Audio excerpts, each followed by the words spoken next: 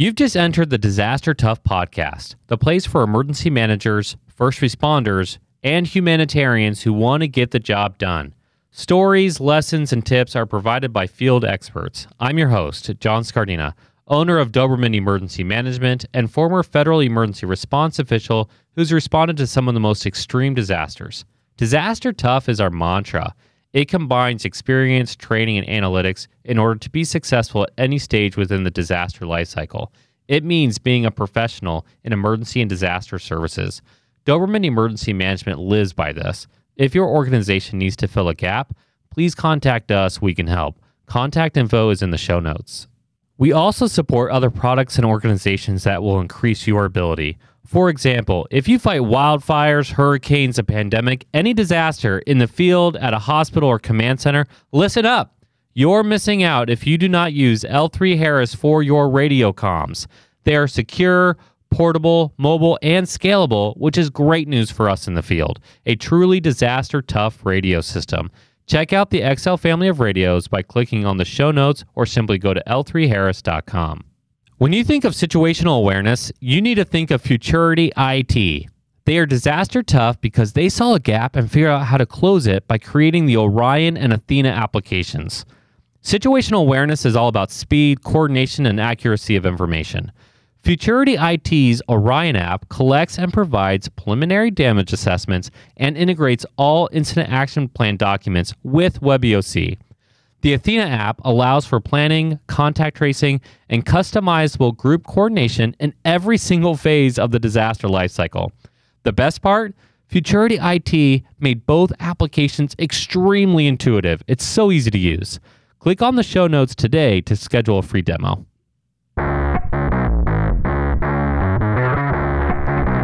Welcome back to the show, everybody. It's your host, John Scardina. I am so excited for this episode. Man, it's been a long time coming. I keep on reaching out to her, Margaret Larson.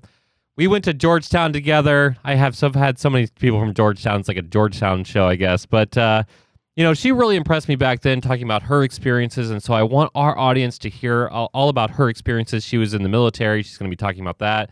She switched over to emergency management. She has this wealth of knowledge about that process and how that change happened. Margaret, welcome to the show. Thank you so much for having me. And I do apologize for it taking me this long to connect with you to get on this podcast. But I have been listening actively. And I said, oh my gosh, I have got to fit this in. I am a little bit busy with different things going on in my life. I always tell my husband I wear a lot of different hats. But I am thrilled that I was able to do this with you today. I mean, that sounds like an emergency manager life to begin with, right? Especially with this whole pandemic thing, right? It's like, oh my gosh. We were just talking, Craig Fugate was on the show last week, and we were just talking how, the Waffle House index to open up Waffle Houses, now we're calling it the toilet paper index. Are you 1-ply, 2-ply, or 3-ply into the disaster? So, yeah, I definitely understand. It's been a busy year. So it has been, and I am really impressed at how far you have come, John, in running your own company now in the EDM field. It's really impressive, and I've been actively following you and your website and company and all the stuff you've been into. So I think you have a lot to offer, and I really think that it's going to pay huge dividends for your customers and also for the people that you employ in the future. So thank you for doing what you do, because it is a type of service. Well, now we can end the show because that's the only thing I need to hear for today. So good episode, everybody. Welcome back. Okay, so let's talk about you, though, because I remember that very first meeting I got in Georgetown, I think it was like an info session even or something, where we got to there and there was like 10 of us or 12 of us in the room, and people are talking about their experiences, and I felt kind of like a hot shot. I was just like, all right, I've been doing emergency management for a little while here and working for a federal agency. I'm like, oh, hey, like, nice to meet you, Margaret, blah, blah, blah, blah. I'm like, oh, what's your background? You're like, oh, I flew helicopters for medevac for special forces for 9 years or something. And I was like, what? And all of a sudden I went from like feeling like the coolest guy in the room to feeling like this like loser. So let's talk about some of your experience. I don't know if I even got the title even right. Let's talk about what you did in the military. Yeah. That is pretty accurate. And I have been impressed listening to these podcasts, John, at your memory, because I feel like I put that entire year of grad school like way at the bottom of the repository of memories I have. And it was probably because I was pregnant and a stay-at-home mom and just getting out of the military. But I am impressed that you even remember that, because I don't remember that at all. That's hilarious. And I believe that to be accurate. It was actually funny because when I remember the question being asked when we got to Georgetown, and I had such a dilemma. And I remember talking about it with my husband before. I said, do I introduce myself as a stay-at-home mom, because that's what I was at that time? I had just left active duty military. Or do I introduce myself as a former military service member? I stayed in the reserve, but I had done active duty for a long period of time. So that had been my life. So I think I came up with some combination of the two. And I realized that, being a medevac pilot in the Army was so formative to me and who I was at that point in time that I couldn't not address it when people said, "Who are you and what do you do?" So I think that's probably why I answered it in that way. But for listeners who are a little less familiar with the military terminology, as we speak in acronyms, I'm sure you all are familiar with as well. Mm-hmm. The medevac just stands for medical evacuation. So it's one of our systems of transportation in the military when someone is injured is air transport, as I'm sure you all are well aware. And so I flew Black Hawk helicopters for about 9 years on active duty. And I specifically was assigned the medical evacuation mission, which was something that I wanted to do because I grew up with a very service-oriented family, parents who were very involved in the community and always gave back. And so when I decided to join the military, I wanted to do something that I knew was going to be impactful every single time I got in the helicopter. And I was also engaged to a future Army doctor. So I said we could be in the business of saving lives together. That's awesome. And that's what we have continued to do, thankfully, for the last, I'm almost at the 15-year mark, John, in the military now. Oh, my gosh. So, 5 years till retirement. So that's how I got into medevac. And then I served for 9 years on active duty in the Army and got off active duty and then transitioned to the Army Reserve and did a bunch of other stuff on the side too. So I do not fly in the reserve anymore, but I always say that my 25 months that I spent in Afghanistan were the most, the best and the worst months of my life. And up to the point where I had children, but even now that I have children, I would say that they are the most formative months of my life as well. So I owe a lot of who I am today to the military and to my kids, motherhood.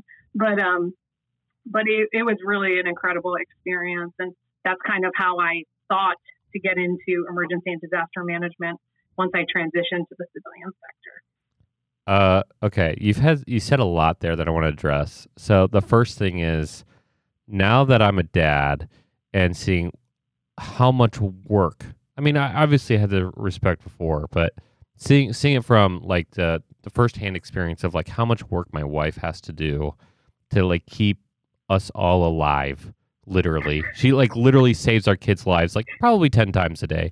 And like, let alone just like the feeding and like sanitation, like everything else that goes along with it. I think anytime somebody says they're a stay-at-home mom, every single person in the room should kneel before them. Like, it's just down. Yeah, well, they should do that to my wife anyways, because she's just she's the greatest person that's ever lived. But female, male's obviously Christ. But it's just there's a ton of respect there, and everybody should respect you for being able to put family first, and that's a huge deal. So hats off to you there. That. Absolutely. Yeah, no question. I think it's hard because you, in some ways, I think society doesn't necessarily value the role of a stay-at-home parent as much as they do someone in, corporate America or someone with a career that they're pursuing. But I think that there is huge value there. So I have gotten to the point where I'm really proud of the fact that I have spent 4.5 years at home with my kids. Yeah. I've always had other stuff going on. Like I'm now on my a grad school program while being a stay-at-home mom. So I feel like I'm like the lifelong student who just can't be done with school. But there's always other stuff going on. But I think being around for family is huge, and I appreciate that you think that that's also a valuable. It's a vocation, right? Let's be honest. Like being a stay-at-home parent, being a parent is a vocation. Yeah, it's just it is a chapter in life. Yeah, you're right. And the irony is all the data. I'm a big data guy, obviously. All the data backs up stay-at-home moms produce wonderful people. Stay-at-home moms are like the reason why, people don't go rob stores when they're 16, right? Or it's because it's like they call it the crossroads, right? Like anytime there's a crossroads moment, if you have a great relationship with your mom or even with your parents, dads are extremely important too, and society really screws that up. But like when there's crossroads moments and you have good parents and they know they're there, then they start making wiser decisions. They say like the first 8 years of your life determine the last 80. And so like psychologically, the way you developed and the way you process information, narcissism, which is, a big thing for me because like that's active shooters is gross narcissism, that condition. So like, like a lot of those factors play into that, right. And the data backs it up. So good on you again for doing that. So 2 quick points there. I have a 4 and 6-year-old now, so they are in school the whole time. Mm-hmm. But I was telling my 6-year-old at the playground yesterday, it's time to make the hard right over the easy wrong because she wanted to throw sand so badly. And I was like, but I was there to say that to her. And that's something I learned at the military. It's like the right decision is usually the hard decision. So get used to that today when you're 6 years old, that I know you want to do this other thing, but that's probably the wrong thing because it's easy. Yeah. And then I also was going to say, I was listening to a podcast recently, a different podcast. Oh my gosh, I'm offended. Not the disaster stuff one. I'm offended. It's a parenting one, so unless your ears start going that way, which it might after today's episode. But I was listening to an episode, and the parents on it basically said, discipline without relationship yields mutiny. And I said, gosh, is that not life, right? That's leadership, right? If you don't have that EQ and the DQ to get to know your people, right? To get to know who you're working with, your peers, your supervisors, your subordinates, and you can't really figure out who they are at the core, and then all of a sudden you want to discipline them, like that's going to yield some sort of discontent, right? Whether it's a complaint, whether it's the person not wanting to work with you anymore, or your kid, getting into something they shouldn't be getting into because you've told them that they have a curfew now, So I think that's so relevant to life. That relationship is really what everything is dependent on. And I know the EDM community really stresses that too, right? It's like the networks of people and, knowing all the organizations who are at play. And how can we gain relationship with all of them so that we can all be on the same page, but also be moving toward mission accomplishment?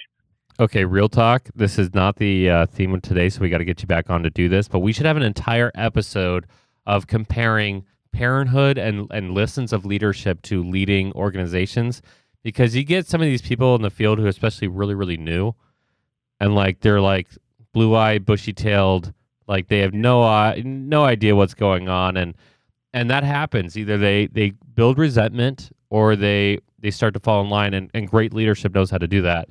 Absolutely. And, they say the best thing they can do, this is going to get really dark really fast, for sexual assault, like the number one thing that they found was that a woman should talk to, if it's a man and a woman, incident, the woman should talk to him as if she's his mother.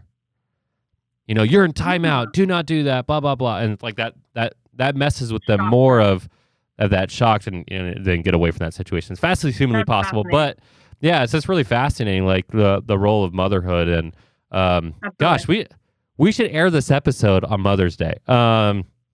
So sweet. All right, let's get into like the military stuff, because that's kind of what we got you on the show. All right, so military experience, Army, medevac. living the dream. Super. I started slinking down because again, I'm like, you're like putting me in my place here. Oh my god! So now that you're like way cooler than me, let's talk about this. So that was a good look for the show. Okay, so let's talk about Afghanistan. 25 months. Sure. What were the? Again, we recognize that like we don't want to make light of the military experience and or the situation that military people are forced to be in. So we're grateful for your service, of course, and we're grateful that you're protecting U.S. interests. I'm a huge fan of the U.S., so go USA. Go US. Yep. So that being said, what are some experiences that were career-defining or individually defining for you that you'd be willing to share on the show? Oh gosh, I was trying to think through some of these yesterday on my drive to my other job, and it's fascinating how fast this stuff comes back to you. You know, like when you aren't in it, not thinking about it every day, you kind of just let it go. And then you want to answer an intentional question like this. And you're like, oh my God, this stuff just kept pouring into my head.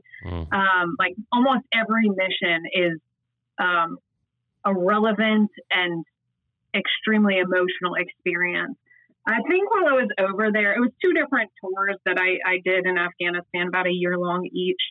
I was with a team of about 100 soldiers that were just, you know, the cream of the crop. And that's one of the things you learn in these fields, EDM and the military, is that you are with people who show you there is no limit to human capability, right? Like you could be in the suckiest of the suck and then all of a sudden they rise above, right? And an example of that is my platoon was called to evacuate a soldier who had stepped on a landmine. And he actually is the 5th surviving quadruple amputee from the war in Iraq and Afghanistan.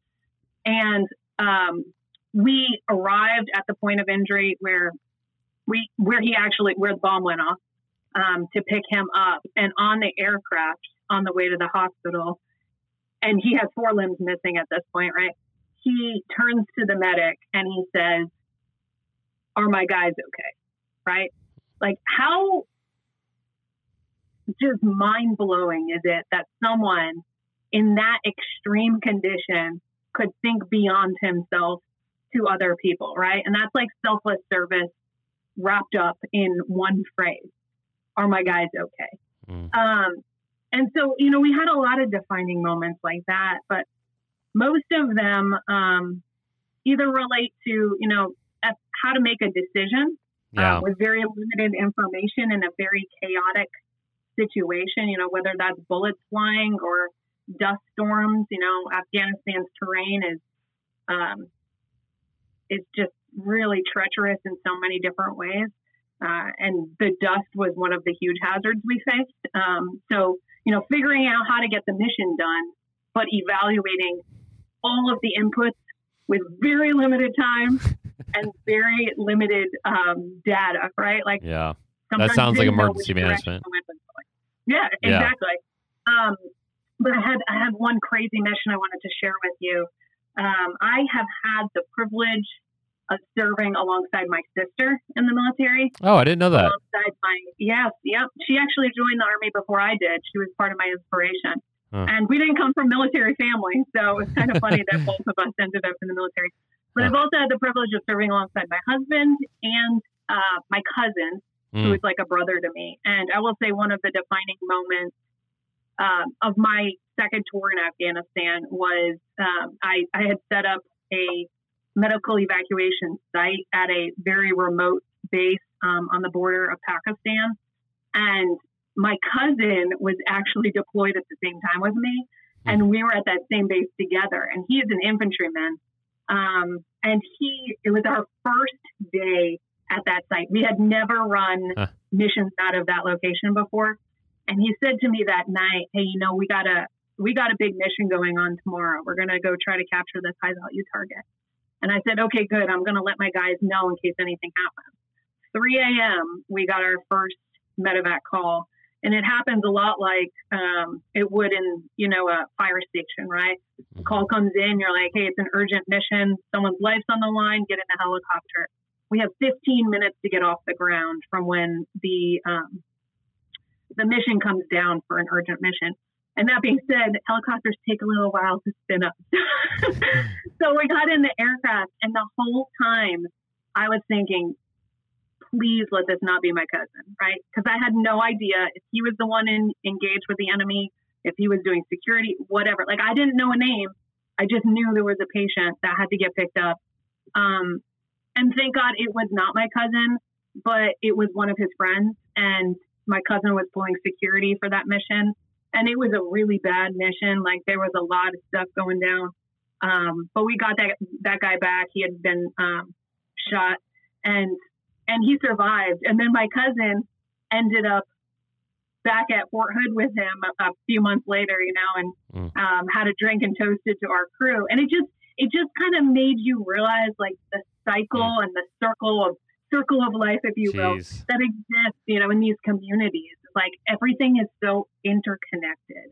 And that was really defining for me, because it made the risk touch home, and it also made it worthwhile. Like, it made had I not been there, like, had our crews not been there, if it was my cousin, like, I would have had to just trust that someone would have gotten him, right? So it made you really realize the power of your own decisions as a person, a human being, and also how close things can get. And I know I listened to some of your podcasts, specifically the one with Eric, and talking about, how close to home EDM is, how much it touches you as a person. And I think that that's a defining characteristic of the military as well. Yeah, that reminded me of it was the New Zealand earthquake. So I lived in Japan a few times, as I've talked about a little bit on the show. Don't talk about it too much, but somebody I was really close to in Japan moved to Christchurch, New Zealand, and that's where they had the earthquake, and they passed away in it. And it was just like, man, like that was a big deal. And then the earthquake tsunami in Japan happened, and like everybody I knew was impacted by that. And that's what changed the course for me. I'd been a volunteer. I've been helping out with like whatever. I was like, this is going to be a career field for me now. And so like, for like the last 10 years, yeah, I've been pursuing the only course of mitigating disasters. And it shows it's like this stuff, like it does hit home really, really close. And like, I think that's why, I think that's the breakout between the two types of emergency managers. I was just talking about this with Craig of like, you have the armchair, like we're the IRS of disasters. We're going to grant somebody a paycheck. They have no idea what they're doing. And then you have the people who've had real world experiences, and you're like, it's about helping people. How do you help people? And those do cross, right? Like it is, sometimes it's about resources for sure. Right. But like, yeah, it's like the personal experience is so incredibly important. That being said, for any of those listeners who do not have a disaster under their belt, don't like just walk into the path of a tornado. We're not suggesting that, but try to find some experiences where you can deploy, where you can help out people, right? So really There's fascinating. Some wonderful nonprofit organizations that allow for volunteers, Red Cross, Team Rubicon, that will let you, experience disaster management or like response in a more protected or guided way than you just going on your own and responding to the tornado. Well, that's like what I did with Red Cross before 2011 is like. That's right. Yeah. I would go out there and they do damage assessments. So, like Salvation Army is another really great one. There's obviously religious groups that do that too, and so there's all these ways to be able to interact and be able to help out that whole community approach. Yeah. So there's a lot of correlation then. I mean, you kind of just brought this up, right? A lot of correlation between the military service and the emergency management realm, or even emergency services realm. And so can you share some experiences from your Army background of hey, this was a lesson I learned there that ties into emergency management? Sure. I actually have a few lessons that I think are like sweet. Hold on. That tie in with both. I did my research, John. I told you to get nervous. Hold on. Ready? Oh, we're applauding you now, so that's exciting. Okay, let's do it. Applaud. So I think you talked about this on another podcast as well about communication, right? Like I teach a class over at a Methodist University as my Army job, and I start off day one by saying communication is the hardest thing we do, right? And I thought that was like unique to the military until I realized that was not. It is life. Like communication is the hardest thing we do. If you can define something, a mission, a task, whatever it is, and have it trickle down to the lowest level and have them gain understanding, like that's a failure of leadership, right? So communication is one of the lessons I've learned in the military that trickles to everything, specifically EDM, because chaotic situations require more robust methods of communication, but also sometimes limited communication in certain situations, right? So being able to operate with what the military calls a commander's intent, right? So you give your teammates the intent for the day, and then they should be able to operate within that, right? Like left and right limits. Another thing that was a defining lesson for me in the military is that service requires sacrifice, right? And I see emergency and disaster management as a service profession. And that's the whole reason why I wanted to get into it when I left the military. I said, gosh, how can I find a civilian job that compares with being on the battlefield, evacuating wounded soldiers and saving lives, you know? And I said, oh, let me pursue this EDM career. And so I think service inherently has an element of sacrifice in it. And you and Eric spoke about that a little bit too, in the sense that, you know, like you're leaving your family for periods of time, right? You are undergoing mental and physical stresses that you would not be undergoing if you worked at Google or some other, you know, corporate organization or very all those people. You just offended all those techies that I've been working so hard on this coding. An example, any work from home or work from the office. Yeah, it's different job, right? But yeah, service inherently includes this element of sacrifice. And then the other thing is that everyone's a leader, right? You may not be tasked with being the leader in some disaster, but you are going to have the opportunity to make a decision. Yes. You're going to have the opportunity to get to the mission accomplishment, to get to yes. And I think empowering people to know that, and then also training them the right way, so that when they do have the ability to exercise their leadership, they are doing it in very defined and bounded ways, meaning like within the boundaries of the law and ethics. I think that's really important. So I guess those are my big takeaways from my military career that I would apply to EDM. That's perfect, man. Remind me of a couple principles myself. Recently heard that I teach people correct principles and let them guide themselves. Micromanagement doesn't do good for anybody in any industry, especially in emergency management. I'm sure in military as well. At the same time, you have to have really clear direction and really clear understanding. When I used to struggle with the idea of everyone's a leader, and I realized for me personally, you become a leader in every situation by how you respond to either direction or how you respond to a mission. And I'm not talking about brown nosing. I'm not talking about being a fanboy or whatever. I'm talking about I was given a set of tasks. I'm going to do my absolute best. I'm not going to complain about it. I'm not going to like whine about it. I'm not going to say, hey, I had to stay awake for 40 hours to get this job done. I'm going to take a lot of pride in that. And the more pride you take in like how like the work that you do, it trickulates through the people around you. Like, oh, you know, sometimes it trickulates through for the wrong reason of like some people are like, oh, I can't keep up. Well, you suck. Get out of the way anyways. I don't care. But like most of the time it trickulates to, oh, hey, I want to do my best too. Like this guy's on board. I want to be on board. And as soon as that happens, you've become a leader. You're now influencing other people. As soon as you start influencing other people around you, you're a leader, right? Absolutely. And I think what's important, I went back to the Army's definition of leadership yesterday, and it's providing purpose, direction, and motivation, right, to inspire and influence people. And what is EDM, right? Providing purpose, direction, and motivation to save lives, limit property damage, and prevent human suffering. I mean, like, that's basically, in essence, what EDM is Army leadership. So, it obviously applies. Well, like that, I mean, that kind of explains why, like on the civilian side. So, full disclosure, I didn't join the military because I shattered a femur when I was 16. And so, like, every time I went to a recruiting office, they're like, thanks, man, but no thanks.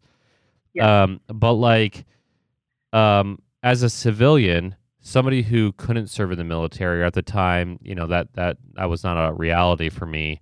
I thought, how do I serve my country? And so I said, okay, I'm going to do 4 years with the federal government. That was my original goal. That was like how I was going to fulfill that.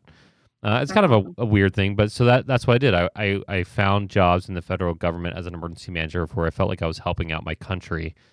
And in that process, like I found like a lot of really interesting parallels, including the fact that the civilian organizations do act like pseudo-military groups. There is a reason why a lot of military personnel move over. It's a reason why the National Guard and the Coast Guard, really the Coast Guard, focus really heavily on ICS because they do a lot of humanitarian missions. The Army does a lot of humanitarian missions. Right, absolutely. The largest humanitarian group in the world is not the UN, it's the United States military, right? Which is awesome, by the way. Again, go USA. I'm gonna start playing the Star Spangled Banner here in a second. But nice. That's hilarious. So let's talk about that progression then, because you were flying helicopters, like I can't say that word. You're so hardcore in like what you were doing. By the way, talk about life-saving, the most extreme situation possible. Okay, actually, I'm gonna like change thoughts here real quick. I'm just gonna do a real quick thought on that. The emotions of doing that. So you're in this situation. There could not be a more extreme situation you could possibly be in. As like, I'm gonna fly in the most like, you're not only working with the cream of the crop who are actually going after like the baddest of the bad.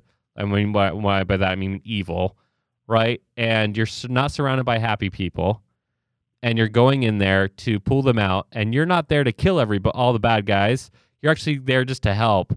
What is the emotion of that situation? Did you have like holy crap moment the first time, or did it hit you again later on? Like what is that like? Sorry, I'm just really curious. It has nothing to do. No, yeah, that's a great question. I appreciate you asking it. The holy crap moment kind of comes the second you step foot on a base overseas in a combat zone, knowing that people are actively trying to kill you, right? I mean, you could live your entire deployment on the base, but people are still shooting rockets at you, you know? So you're not safe anywhere. And I think that is a really hard place to be in and to accept. For the next 12 months, I'm going to be in a place where I am not safe. And I had a friend tell me recently, she wakes up every day and she says, you know, I wake up and say this mantra, I am safe and I have been loved every single day of my life. And I said, gosh, what a beautiful place to be in. And I realized that like, I could say that same exact thing to myself, except for the 20, 25 months. But yeah, I mean, it is a really emotional place to be in. I'm a religious person, so I did a lot of praying. That got me through a lot of it.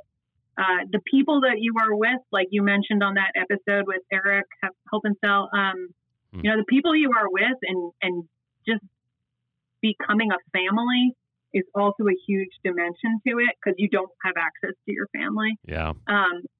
But yeah, those are some really, really emotionally turbulent times that you have to figure out how to resolve when you come home. You know, for me, a lot of it's been staying busy and not thinking about it. Wait, did you just say emotionally turbulent? Was that a helicopter pun? That you just said a helicopter pun? Very nice. It was really spinning around my emotions. Really oh my God. Mess with my gears but there. Yeah. Sorry. It is interesting, like when, and you probably realize this too, like when stuff hits you. I was reading a book. Hits the fan, the helicopter fan. Yeah, well, yeah, I was reading a book recently about, had little vignettes about people's service. It's called Walk in My Combat Boots by James Patterson. And man, I was 3 vignettes in and I was in bawling because all it did was spark all of the stories that I had not yet told or written or thought about in years. So, you know, and people in the EDM community have similar experiences. And I think what happens with our lives as Americans is we get too busy to deal with it. We just say, let's just push that and keep going and add something else to our plate. And we don't have to deal with figuring that out, right? Like we don't have to go back. And I think it's really important, like you said in that episode, you know, to do the deliberate healing process. Yeah. Even if like I feel like you kind of have to be made for it. Like I've shared a few times about like helping out USAR guys, knowing that they're going in direction A, and I know that in direction B, there's still bad things happening, hurricane, whatever, and that those people will be impacted and nobody's helping them. And you know, like, like logically, even emotionally, like I feel like I'm good with that. Like I can be okay with my decisions, 100%. But I understand that there's a physiological reaction to even be able to process extreme things. And so, yeah, you're talking about like that bond that happens. Military is a whole other aspect, but you know, when you're going on any project where you're away from family, you're away from everybody you know, and you're trying to do life-saving, life-sustaining work, it takes a toll. And it's nice to be able to talk to people where you don't have to explain it, or they're like, I don't really get it, you know? Yeah. And yeah. No. You build a team through shared experience and shared hardship, right? And that's the military, and that's people working on disasters. Those two things just like they totally take over that experience. So shared experience and shared hardship. But you really come out with a great group of people. Yeah. I will say this, for all those emergency managers listening to this show who put out requests for proposals, now that I'm on the private side, that hardship that I had to go through with my team of filling those out, you suck. That is not the kind of hardship we want to deal with. Sorry. I hate proposals now. Gosh, I hate proposals so much. But I want the work, so please hire us. I don't know. That was kind of a weird pitch. Double-edged sword. Yeah. Quotes are better than proposals. Okay, so sorry, you're sharing like this.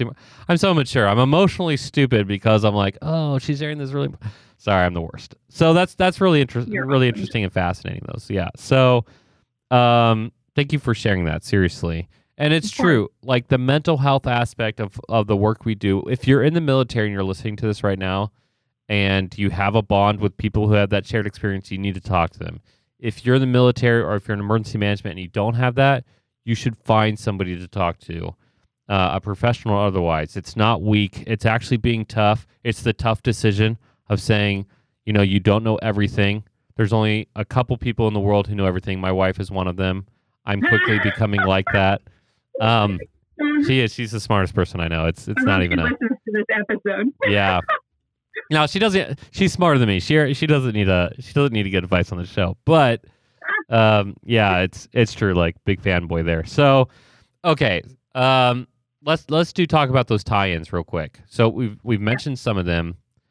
As I've mentioned before on the show, like with first responders, military personnel, it is a natural progression to go into emergency management. However, you are not a qualified emergency manager by coming onto the show, or sorry, for coming onto this field, right?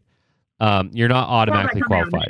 Yeah, well, if you are qualified for coming on. If you're on the show, then you've made it. That's okay, good. Yeah. Thank goodness.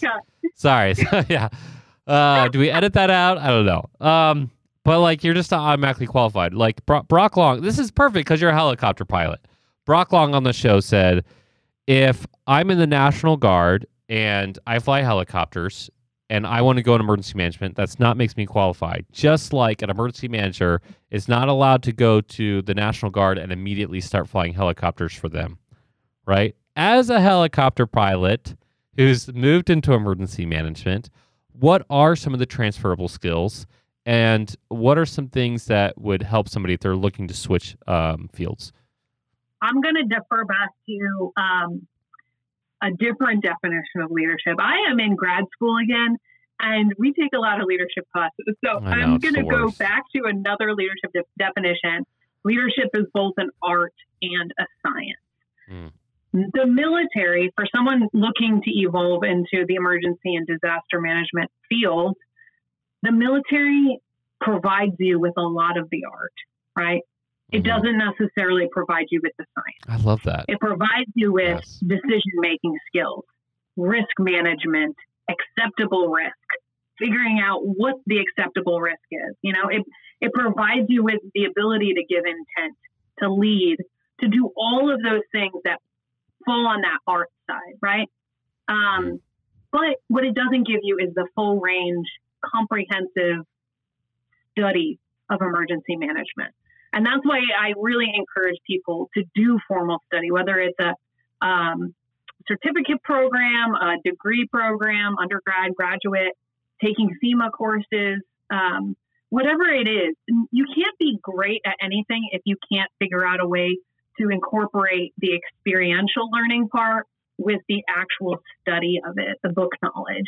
And that really pertains to most subjects that exist. So I would say the military is great in providing the foundational art and formal study, or even tutelage. Like so say you get a job in FEMA right out of the military, that's great. But getting a mentor, figuring out how to grow your experience and your knowledge horizontally across EDM before you grow vertically, I think is huge.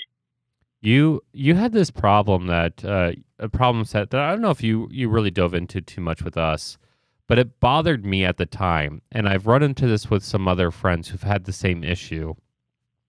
You were in a climate of extreme, whether it's actually flying in dust storms or flying into saving people's lives, and yet because of local regulation. This is kind of a different take on what you're going with, but you would not be qualified to fly as a medevac pilot for a hospital in the United States. Is that correct? Yes, that's correct. That's messed up. Hold on. It's wait for it. Yeah, that was dumb. Emotional intelligence. Okay, so what's up with that? It's mostly because of the civilian certifications, right? There's testing requirements. I'd have to get a license to fly rotary wing within the United States. And the military has its own training program, right? So that's a good example. Like stuff sometimes just doesn't translate. Like my experience might be enough for me to fly on the civilian side for a hospital, for instance. But maybe my hours wouldn't actually hit their limit, or maybe my license wasn't what I needed to have. So, it is interesting because like experience translates, but sometimes the civilian sector has its own thresholds for what they want to see. Yeah. Unfortunately, like combat experience is very different than like tour helicopter flying experience. So people don't rate them differently. Like 1 hour of flying in combat is equivalent on the civilian sector to like 1 hour of flying a patient transport mission from a hospital to a hospital in the States, you know? So it's just different. It's not bad or good, but screw it. I'm going to say it's bad. You're more polite than I am. I've met a lot of people who have the qualified position. Now, emergency management, you're not necessarily always qualified for that position, but as a guy who's a huge fan of getting military personnel jobs in the States, like policy makers need to do much better of melding the transferable skills. The law of transferability, I talked about this a couple weeks ago, is an economics term, right? For all those listeners, it basically says you don't have 100% to 100%. But if it's flying helicopters, I feel like you're flying helicopters either way. But if you're walking into an EOC and now you're in charge of air ops, right? I'm just trying to get like a close realm here. because you flew helicopters doesn't necessarily mean that you understand the TFR, the temporary flight restriction process that happens between all these federal and state agencies and local responders in a wildfire, right? So like, I love the idea of getting a mentor. I love the idea of learning. In terms of leadership, I'm going to call out another book that I like a lot. Love 'em or hate 'em. General Mattis has a book on leadership. It's called Call Sign Chaos, from Mad Dog, Mattis or whatever was the true name of the book. But he doesn't really get into like his whole political side of anything. He just talks about, so much of what he did was about reading different books. And so he'd talk about experience. He'd talk about all the books he read to be able to prepare for that. And he goes through experience after experience. And you literally just did that, right? Like you named a book and you're like, I'm doing this right now. And so like just being well read and like always learning, I think is a great call out there for sure. Yeah. So in terms of the difference, in terms of like, okay, like you got to get a mentor, you got to whatever. Can you talk about the top 3 things that if I'm in the military right now, top 3 things that you would do right now to be able to start to switch over from military to civilian? Okay, I thought this was going in a different direction. So what's the direction? I'm curious. What's the direction? No, it's good. It's good. No, what's the direction? 3 things ready for the other one. So, okay.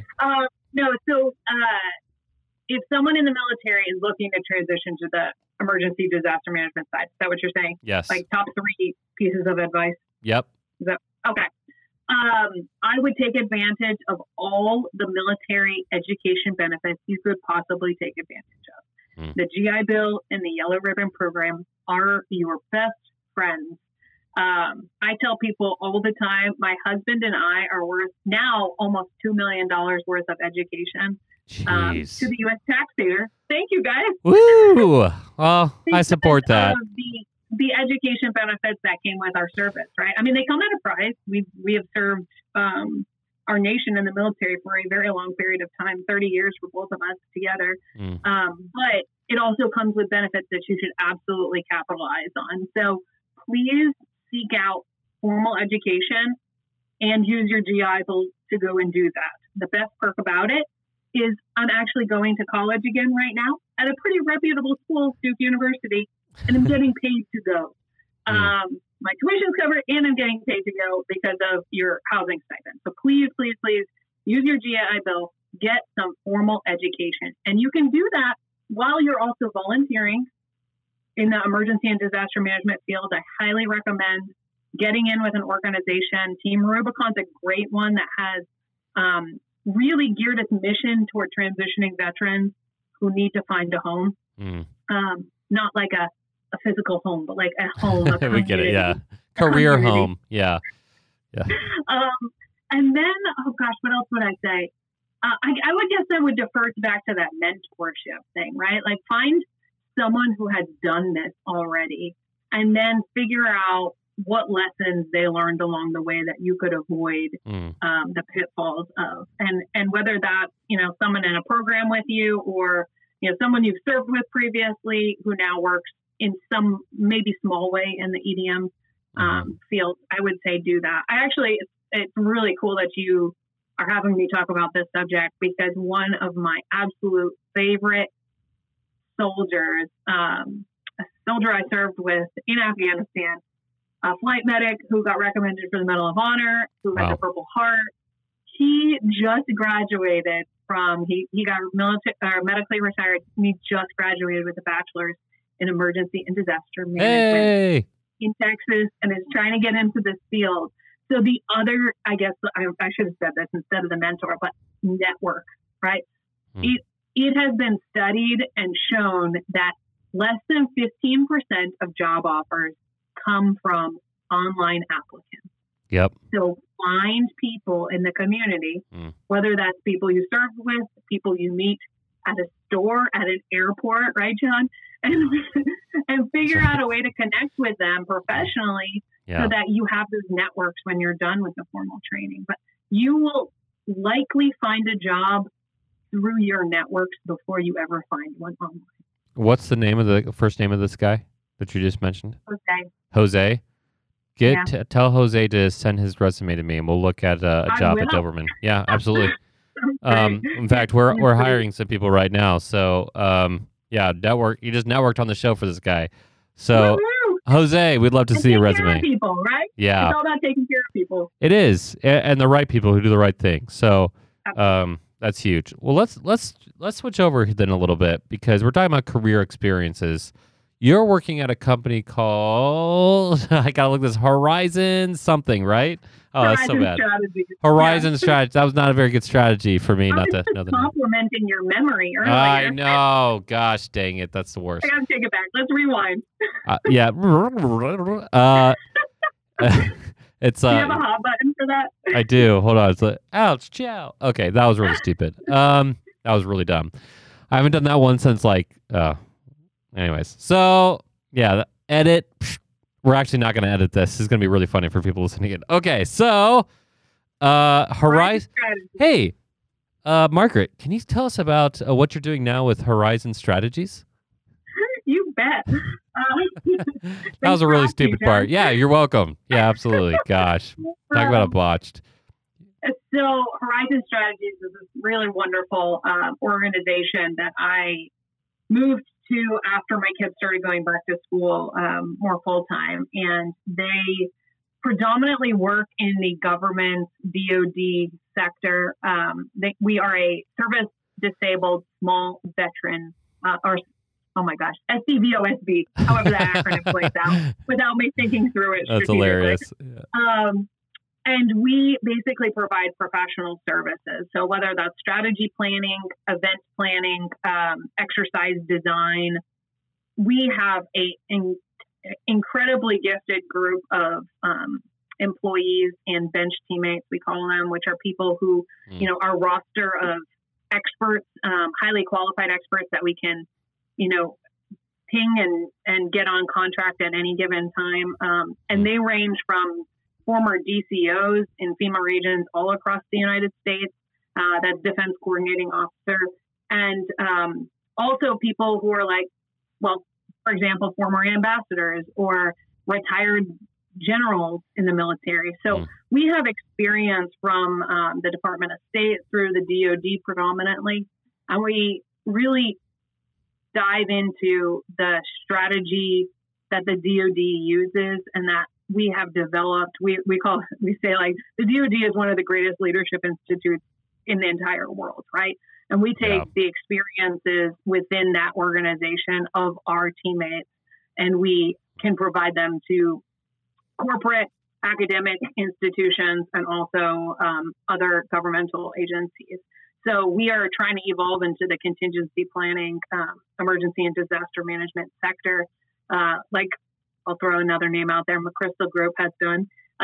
When COVID hit, they really evolved into from management and leadership consulting into contingency planning, which I know is also a lot of what you do, John, with Doberman. So maybe we can work together someday. Yeah, I'd love to do that. Yeah. So Doberman's an interesting company because we have really evolved as well. And what I found for us is we always kind of want to stay specialized, right? So everybody who works at Doberman has response experience. Everybody here has, whether it's, Jose can join us soon, but so far it's everybody who has emergency management response experience. They know what it's like helping people firsthand. And so we don't really do butts and seats kind of stuff. But what we do is hey, we can mitigate risk. We're really great with data. We're really great with helping people out. We're really great at addressing gaps and overcoming those. And so the funny thing about emergency management is there's always more work to be done than there are groups, especially now. The market is wide open, and the problem comes when people see that and they're incompetent. And I mean competent they don't have that training skills or experience, formal education to back that up. But if they do, if you're pulling in, if you guys are working on DoD contracts mainly, because you're pulling in people from the DoD who actually know what that space is like, so they have that huge competency. Right. I'm doing the same thing. And so, yeah, I think there is a natural progression for, companies like Horizon Strategies. I'm going to Say that every time. Say it a few more times. Yeah, Horizon Strategies. Say it 3 times fast. But like, I think it's smart, and I think it's smart to work together. I just talked about that with Craig. I think it's smart for the field in general to say, hey, if the problem is helping people, if you can't help people through your own capacity, it is wise to pull in everybody else, because it's just a value added. Yeah, absolutely. For sure. Well, I think you also mentioned something interesting, and like that you have like how did you say? I want to say like a niche. Like you have a specific area of expertise within the EDM sector too that you kind of want to hone in on, and not just put butts in seats. And I think that's really huge for small businesses to think too. And at some point, like you do have to have the contracts and get butts in seats, right? But having a purposeful plan to what you pursue for work, I think is really important for a company to have. And I also think that it gains you credibility in a specific space, right? Instead of you trying to master all that is EDM, you say like, we are going to master this piece and we are going to be the go-to experts for this piece. And I think that that's a really huge aspect of gaining credibility in a pretty diverse industry. The problem is I am a master at all things emergency and disaster management. Ask your wife. Hey, my wife would agree with that. She's like, hey, you talk about it way too much. Let me do literally everything else to make sure we don't die. Like, it's the problem when like a friend comes over who does like the same field, and she just like, she has to sit there with like whoever else, and just like, oh, I hate this, because like that's all we talk about, right? That's all you talk about. Yeah. Absolutely. So it's life. Yeah. So networking. Absolutely. And it's just like the passion's there too, right? Business development is all day, every day, John. It is. That's life. All right. So, okay. The last question I have for you, it's the same question we pretty much ask everybody. Knowing your experiences, coming from your specific perspective, right? What is one thing you would change about emergency and disaster management? I will return to my Georgetown days for this one and say something relevant to my capstone project, which was immediate response authority.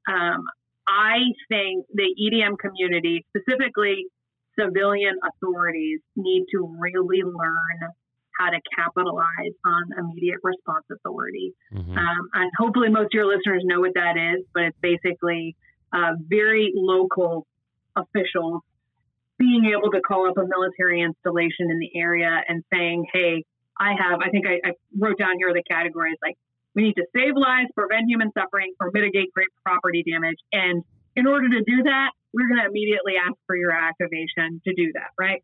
And I think that is a huge lesson and a huge asset to local and state authorities who may not either have a National Guard or the right National Guard not a National Guard, but not the right National Guard assets in their state, or they don't have time to go through the channels to get the approval to send units intentionally.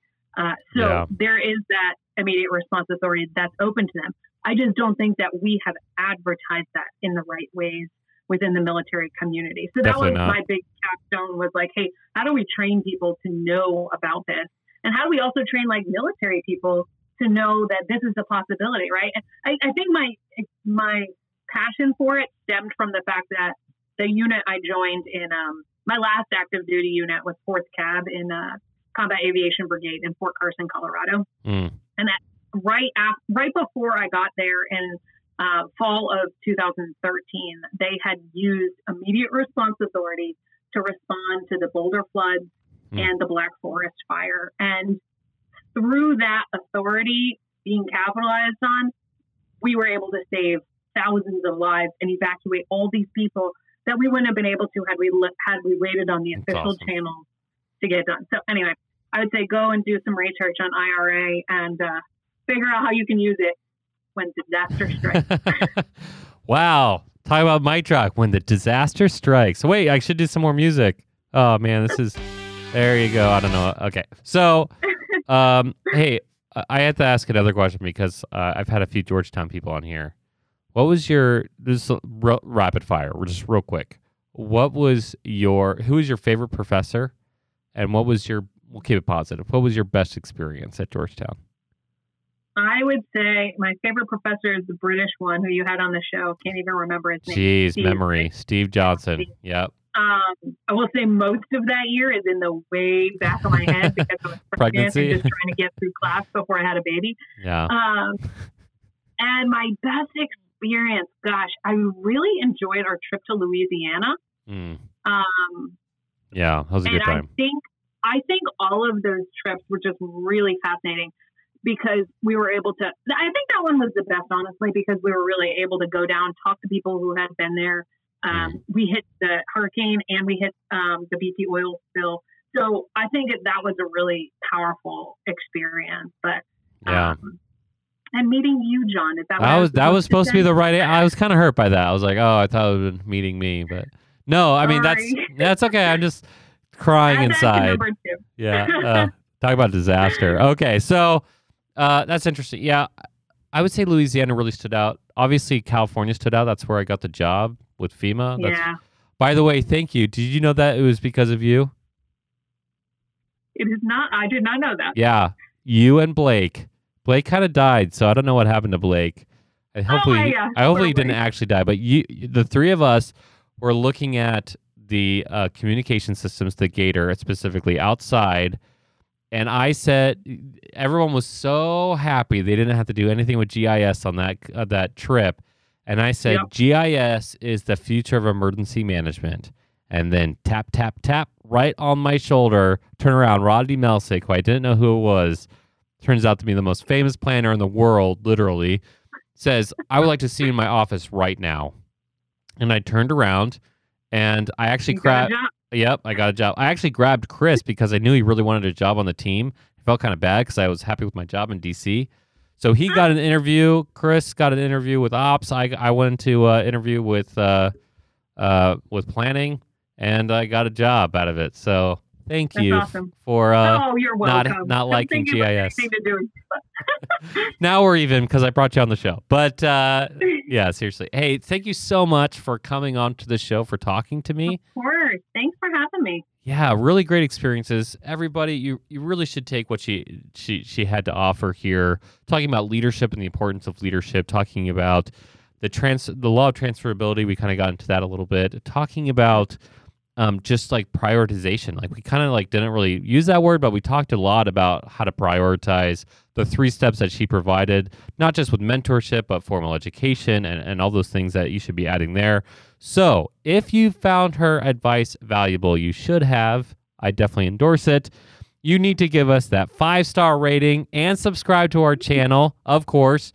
You can learn more about Margaret. We're going to be posting a little bit more about her on our main page for the show, Disaster Tough Podcast on Instagram. We also post on LinkedIn for the Doberman Emergency Management Group and on Facebook for both companies, or for both entities, rather. So you can check us out there. You can send us an email. We get lots of emails, and we love it. But we want to see those questions on, again, Instagram if we can. But if you want to send us an email, whether to work with us or Horizon Strategies or whatever, you can send us an email at info@dobermanemg.com. We will put Horizon Strategies, if you want to specifically work with somebody with a DoD background, in our show notes. So we'll just do that as a complimentary thing. We didn't get paid by them or anything, but just say thank you, Margaret, for coming onto the show. And we'll see you next week.